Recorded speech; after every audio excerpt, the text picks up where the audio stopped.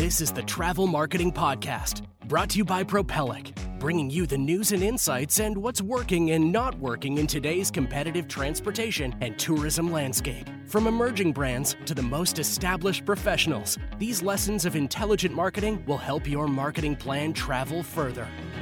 I could not be more excited about today's episode. I have the pleasure and honor of introducing someone who has, over the past year and a half or so, become just a really good friend of mine after seeing her at so many conferences and originally being introduced to her by Bruce Rosard from Arrival. Today, you're going to hear from Daphne Tsevreni. I got the name right. The last name is hard. It's Greek, but I did my best. She is the CRO and co-founder of a company called Clio Muse Tours. And Clio Muse Tours they're based in Greece. They've got a team of at least 30 or 40 people, if I remember correctly. And she's just one of the most passionate and innovative people that I've met in my experience working in travel and tourism. She is essentially covering marketing and overall revenue generation for Clio Muse. And under her leadership, they've really successfully combined technology, culture, and storytelling to create immersive and engaging tours for travelers worldwide. And with all that said, I am so excited to introduce Daphne. Hey, Daphne, thanks so much for joining me today. It's so good to see you. Hey, Brennen. It's very nice to see you too, as well. How have you been since, what was it, Focusrite that we saw each other at last? Yeah. I'm great. Actually, the season is running smoothly, quite smoothly, as any tour operator can actually say. And I think that in general, everything is working as it should. Good. Well, I'm so excited to talk to you today about Clio Muse Tours and everything that y'all have been doing. It's been a company that I've been following since we got involved with Arrival in the tours and activity space, and certainly appreciate and enjoy having you as a friend and in my world. But I'm excited to hear what you have to share today. So let's just dive right in. How did you come to be a part of Clio Muse Tours? Tell me about the founding story. Okay, so the founding story started back in 2012, where I met Andreas and Yanis in a startup weekend university hackathon. It was one of the first that actually ran in Greece in general, even in Athens. So back then, we were just university students or seniors or whatever, right about before we ended the university, the bachelor degree. And we met because this hackathon brought people together from different industries. And this basically helped us a lot because we had, totally different experiences and also totally different objectives. So back then, the vision that was connecting us was Andreas' vision, actually, that actually told us that he wanted to create a network of cultural heritage. And he didn't know how to do it, but he still did it. So he still said it. And we discussed, internally and said, okay, what is it exactly that you're thinking about? And he didn't have any idea. He just wanted, to create this cultural heritage network and wanted to basically do that through technology. So running a few years down the road, basically what happened was that we started creating this platform for museums to bring people and make people more engaged with culture. We collaborated with those museums. They gave us their source, so their content, and we created stories out of them. And those stories seemed much more engaging than the raw material that the museum had. So we ran a few experiments with other museums as well. And we wanted to have this app free for the world. And basically, the museums paid some kind of subscription. But then in 2018, a tour operator came to us and said, I want you guys to do what you do, but for the travelers. And basically, they wanted us to recreate the business model and make the tours purchasable by travelers for specific attractions, museums, city walks, archaeological sites, etc. So back then, basically in 2018, we launched this brand new business model where we actually combined entry tickets for those attractions with the audio tours for those attractions and launched them to the tourism world, all of the big online travel agencies and also some local tour operators. We started in Greece, but now we are in 24 countries, if I'm not mistaken. And our best, basically, let's say, sales revenues comes from Greece and Portugal. Currently, Portugal even better than Greece this year. So it's the natural positioning and founding story of you have an idea of what the market wants, then the market tells you it wants something else, and you follow that as a responsible business owner should. I love that. Incredible. Is there anybody like Clio Muse Tours in the market? What's not necessarily mentioning names, but how do you differentiate yourself? Basically, a lot of other companies exist in the self-guided tours industry in general, audio tours, city games, exploration games, etc., etc. So we do have a few companies that do the same thing per location. But what differentiates us, I think, is more in the operational part and the business model part, because by us automatically serving people that want to buy both the entry ticket and the audio tour, is something that not many companies have managed to do so. So I would say that the customer journey is what sets us apart. From every revenue stream, every channel that we use, the customer gets everything very, very automatically. So that's how 99% of all of our customers complete their experience with no human intervention. So I think this is the first USP. The second USP is that it's the content creation process. We can create any tour in any destination in under 2 months. And also the structure of the content is very specific because, as I told you before, we know how to create raw material into very engaging stories. And we have developed this content structure that we can actually make it available for our authors, because we create content through content professionals locally. We hire them, we help them understand the structure and basically the storytelling methodology that we have created. They adapt to it quite easily, I would say. And then they create the tours as basically believe that it's most engaging. And the tours, so I know that originally some tour operators came to you and asked you to do this. So are you selling this under your brand right now, 100%? Or are there partnerships where? We do co-branded things, yes. And it's something that we are exploring through different tech channels. So we have our mobile apps, of course, which are branded Clio Muse, but we also connect with local tour operators and make co-branded technological tools, either by web or by integrations of content. We do a lot of things around this department, and we are actually experimenting with a few things this year. So you will have news from us, in the coming weeks. Okay, I'll be following it. So 100% per usual, just watching your LinkedIn. It's all I do. I sit in the corner in the dark until I see a notification that Daphne's posted this thing on LinkedIn. And then I wake up and my life is full again. Yes, because you were expecting me. Yes, I understand that. Of course. Walk me through the purchasing process. So I'm a customer. What's an attraction in Portugal? Give me an example. So it's a Quinta da Regaleira. I'm always saying that quite difficult, but this is it. If only you had chosen an attraction that I could actually pronounce. But whatever you just said, let's go with that and say, I want a tour there. Is it that I'm looking at the attractions website and I'm getting Clio Muse Tours as an ancillary purchase, or am I going to Clio Muse Tours to buy everything? So you're going to both our website, but also many, many OTAs, like Get Your Guide by Atrocivitatis, tickets, all of the big ones, all of the big names that are currently known to the travel industry. And they can find us as a package of entry ticket and audio tour. So yes, this is how they find us. But also, coming to our subject of conversation, we're doing a lot of efforts in order to increase our B2C approach and B2C customers. So this is very important as well. So on the B2C side, what does your marketing and go-to-market strategy look like? So, okay, in general, we have, as I said, building strategic partnerships with travel companies is our biggest, let's say, revenue stream currently. But we're also leveraging social media, push notifications, and targeted email campaigns to increase basically the brand awareness and also direct sales. We're also employing Google and Meta ads to reach new audiences. And this is actually starting to pay off, have a positive ROI, and you know all about that. Nothing on X.com yet? Nothing on X.com yet. So what about content marketing? What about SEO? Any work that you're doing in that front? Mm-hmm. So definitely that. We do create a lot of content, a lot of high quality, informative, and SEO optimized content for our website through blog post. And we ensure our content aligns with the search intent.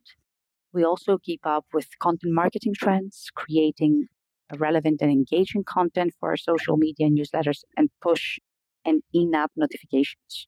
And we're currently running an extensive SEO audit with a partner here in Greece to ensure that our content basically aligns with the search intent, and we are open and willing to invest in long-term SEO efforts that will improve our visibility and Google ranking.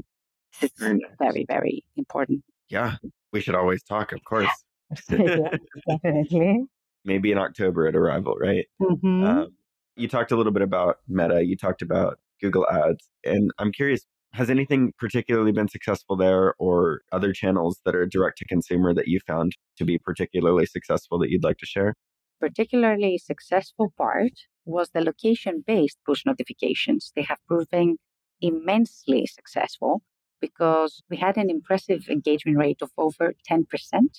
And basically, we leveraged the strategy by sending promotional push notifications to users within a 2 to 5 kilometer radius of a specific landmark.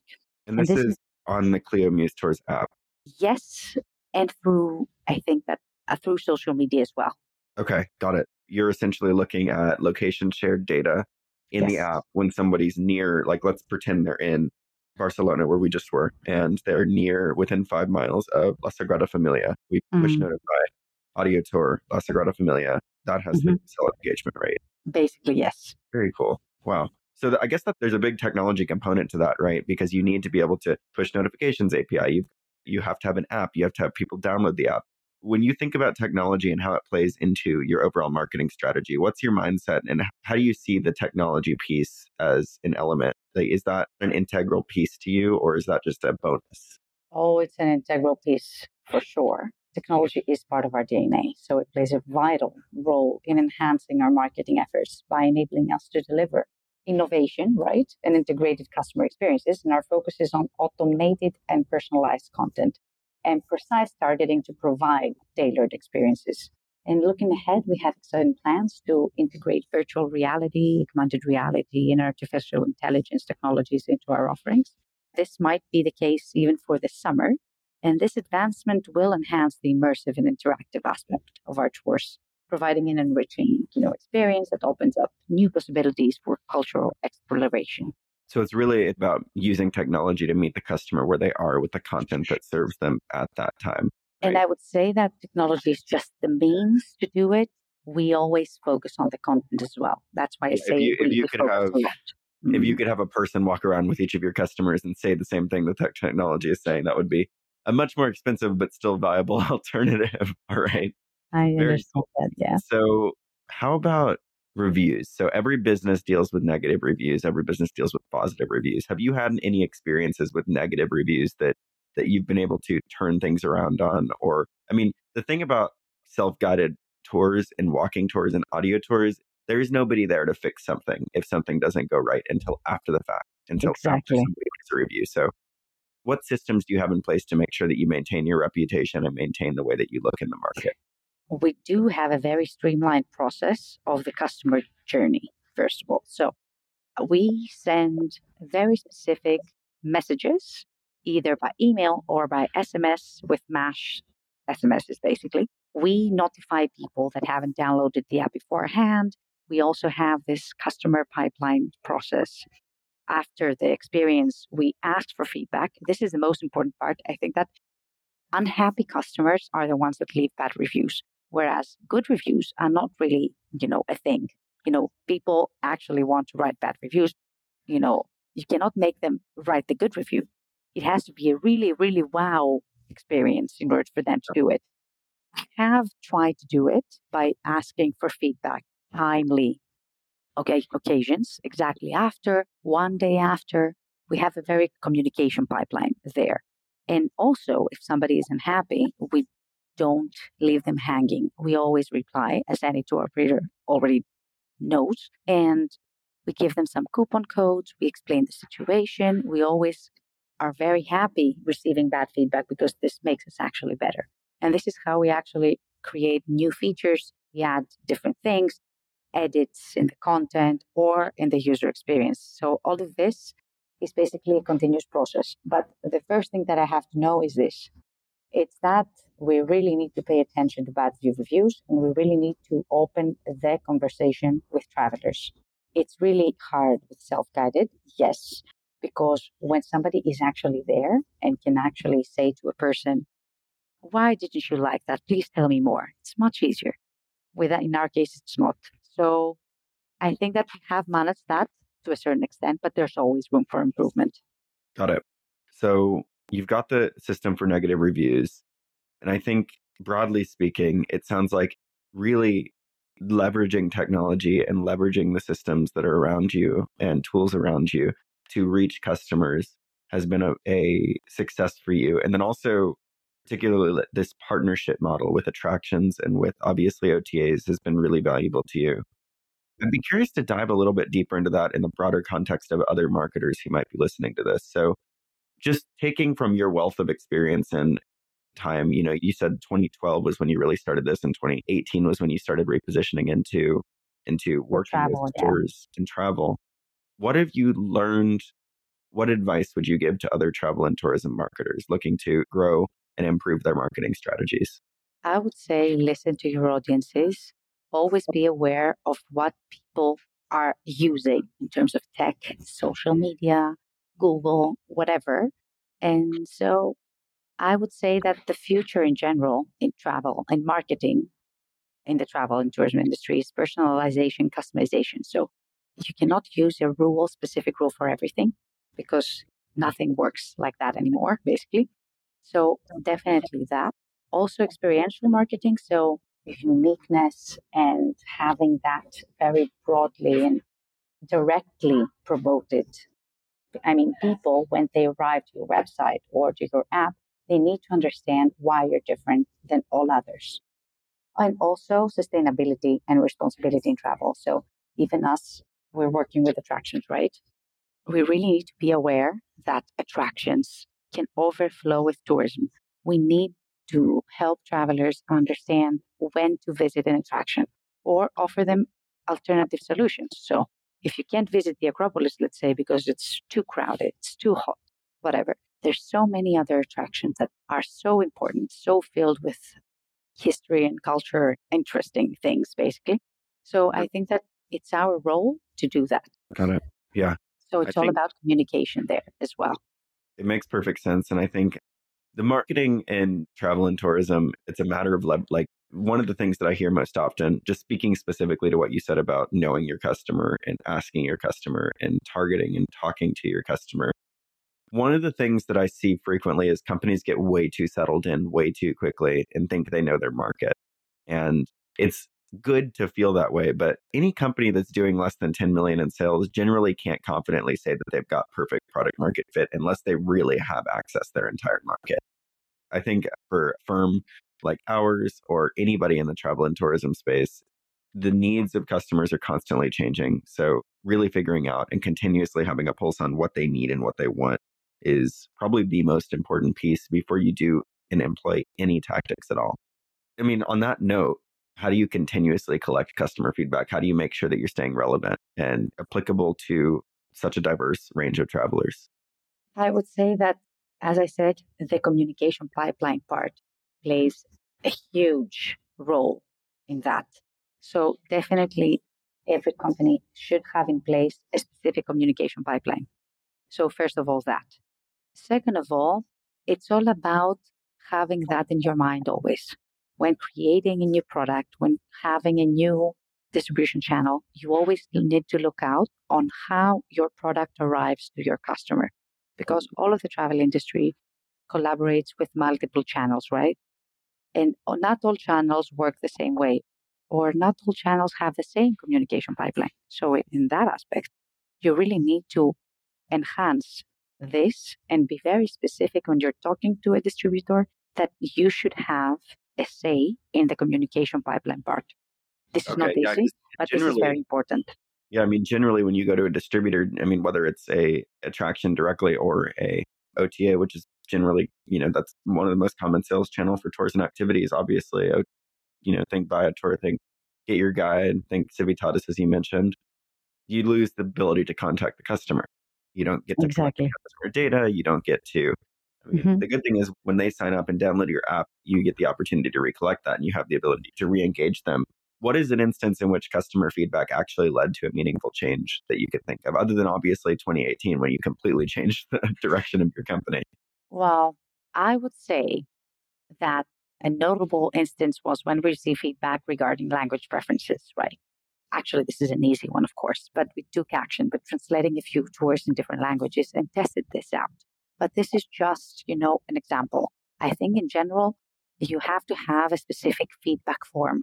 So you need to collect feedback from all parts, technology, content, or the overall experience. And in this way, a way to your customers to communicate with you and say what they would like better. If you had, better maps, we would create better maps. This was actually one of the things that actually changed the whole experience for us.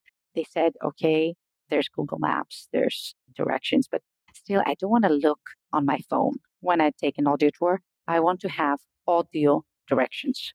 So this is one of the things that actually changed our experience, the overall experience of the customer. So we wanted to keep the customer looking at the attraction, not on their phones. And this is something we were trying, but everyone said, do better maps. But this is not the point.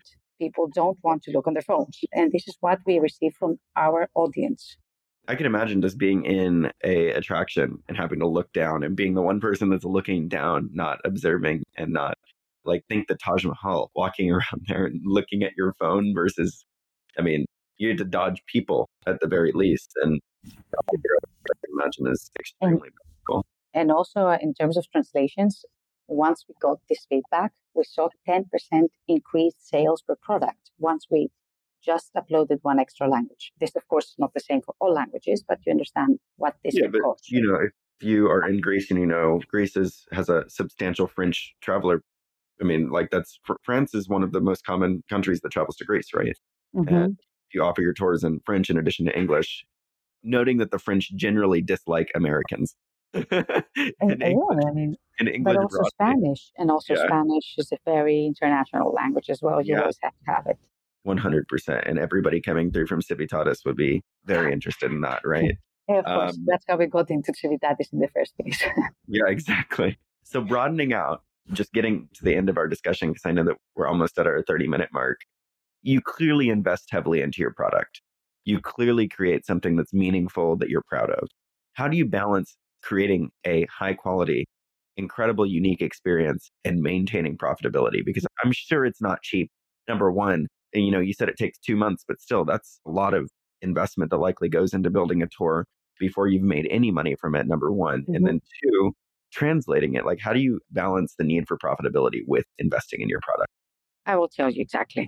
The first thing we know is the unit economics. We know that in order to create a high quality tour, we need to spend this much money. Also, we don't go ahead and translate everything in every language that we think is going to work. You test out the product and then you upgrade the product. That's how we always did it. And also, imagine that we are a company that has more than 500 tours currently in the portfolio. This practically means that we need to have at least the basics covered at first. And then once we see that it's getting the traffic that we want, so we know that we are breaking even, then we can go ahead and invest more. So you always need to invest, but always pay attention to the unit economics of those things. Also, this is a very important thing, pricing. So pricing needs to reflect quality. I don't believe in lowering pricing in general. I think it's a very bad idea. And I think that instead of decreasing pricing, just offer more products, better products, offer different options for the same product. So this is how we try to stay at least sustainable, because we are a startup. We continuously invest in our products. This means that we always strive to be sustainable. Profitability is something of the future for any company at the current stage. We are profitable, but we don't care about profitability. We care about sustainability and growth. And in order to grow, you need to spend exactly what you make back inside the company, back inside the product, because that's the only way you can actually acquire a good enough market share. You've got now 30 or 40 people on your team, right? Exactly. We are around 40 currently. Yeah, you've got a large salary base to maintain. Then also, I didn't realize there were 500 tours. That's incredible. So how many do you currently have in development, out of curiosity? I think that around 10, but this is the low season, so it's very low. But because it's a high season in terms of tourists, everyone is in vacation. No author wants to stay home and write content. Yeah, 100%. One of the things that I've heard from US tour operators is that the market is A little slower for outbound tourism. I mean, for domestic tourism, but I hear it's been going well in Europe, Asia compared to years prior. It is, but I have to say that the season is not as we had expected. I think everyone expected a huge boom. That never actually happened. But if you are still doing better than the last year, it's still a plus, right? Well, it's interesting that the US has the data that the US has given. Yeah, it was Focusrite put out data that this is the first year that we've surpassed 2019 tourism spend in the US. But it's interestingly not been on tourism activities. It's been on hotels and flights because hotels and flights are so expensive right now. Exactly. But I think that opens up an opportunity for a self-guided tour, right? So what's the average price point for your tours? It's around 12 euros, let's say. But this is without the ticket. If it's with the tickets, ticket price plus. Ticket price, $20, something like that, 20, 50 euros. Exactly. Got it. Last question I've got for you. You're in startup mode still, even though you've been in your current market fit for 5 years since 2018. You have to take risk. You have to try new things. What's a risk that you took that paid off since you repositioned and got into tours and activities? Hiring more people, I would say. Okay. What type of people? Everything, like product, sales, especially IT. This is actually the most risky thing because growing, the tech team means that actually you need to pay attention how the team works as a unity, right? This is not easy handling big teams. So our biggest team right now is the IT team. Got it. And they're creating the app, the web experience. Is there additional tech channels for what the tour operators need? Different applications, different features, different plugins, different integrations, all of these things that are needed for us to basically use the asset that we've already built through different tech channels. Got it. So very product-led company, 500 tours. That's incredible. And 10 in development, probably more. Oh, definitely. Thank you for being on. Is there anything else that you want to share with the travel marketers that are listening to this? Marketing is expensive, but if you pay attention, you can do a few hacks and see what works for you. Everyone needs to experiment a bit, spend a few bucks, and then invest even more to the things that actually work. But if you don't take small calculated risk, you cannot actually know what works best for you. All right. Thank you. Appreciate it, Daphne. Where can people learn more about Clio?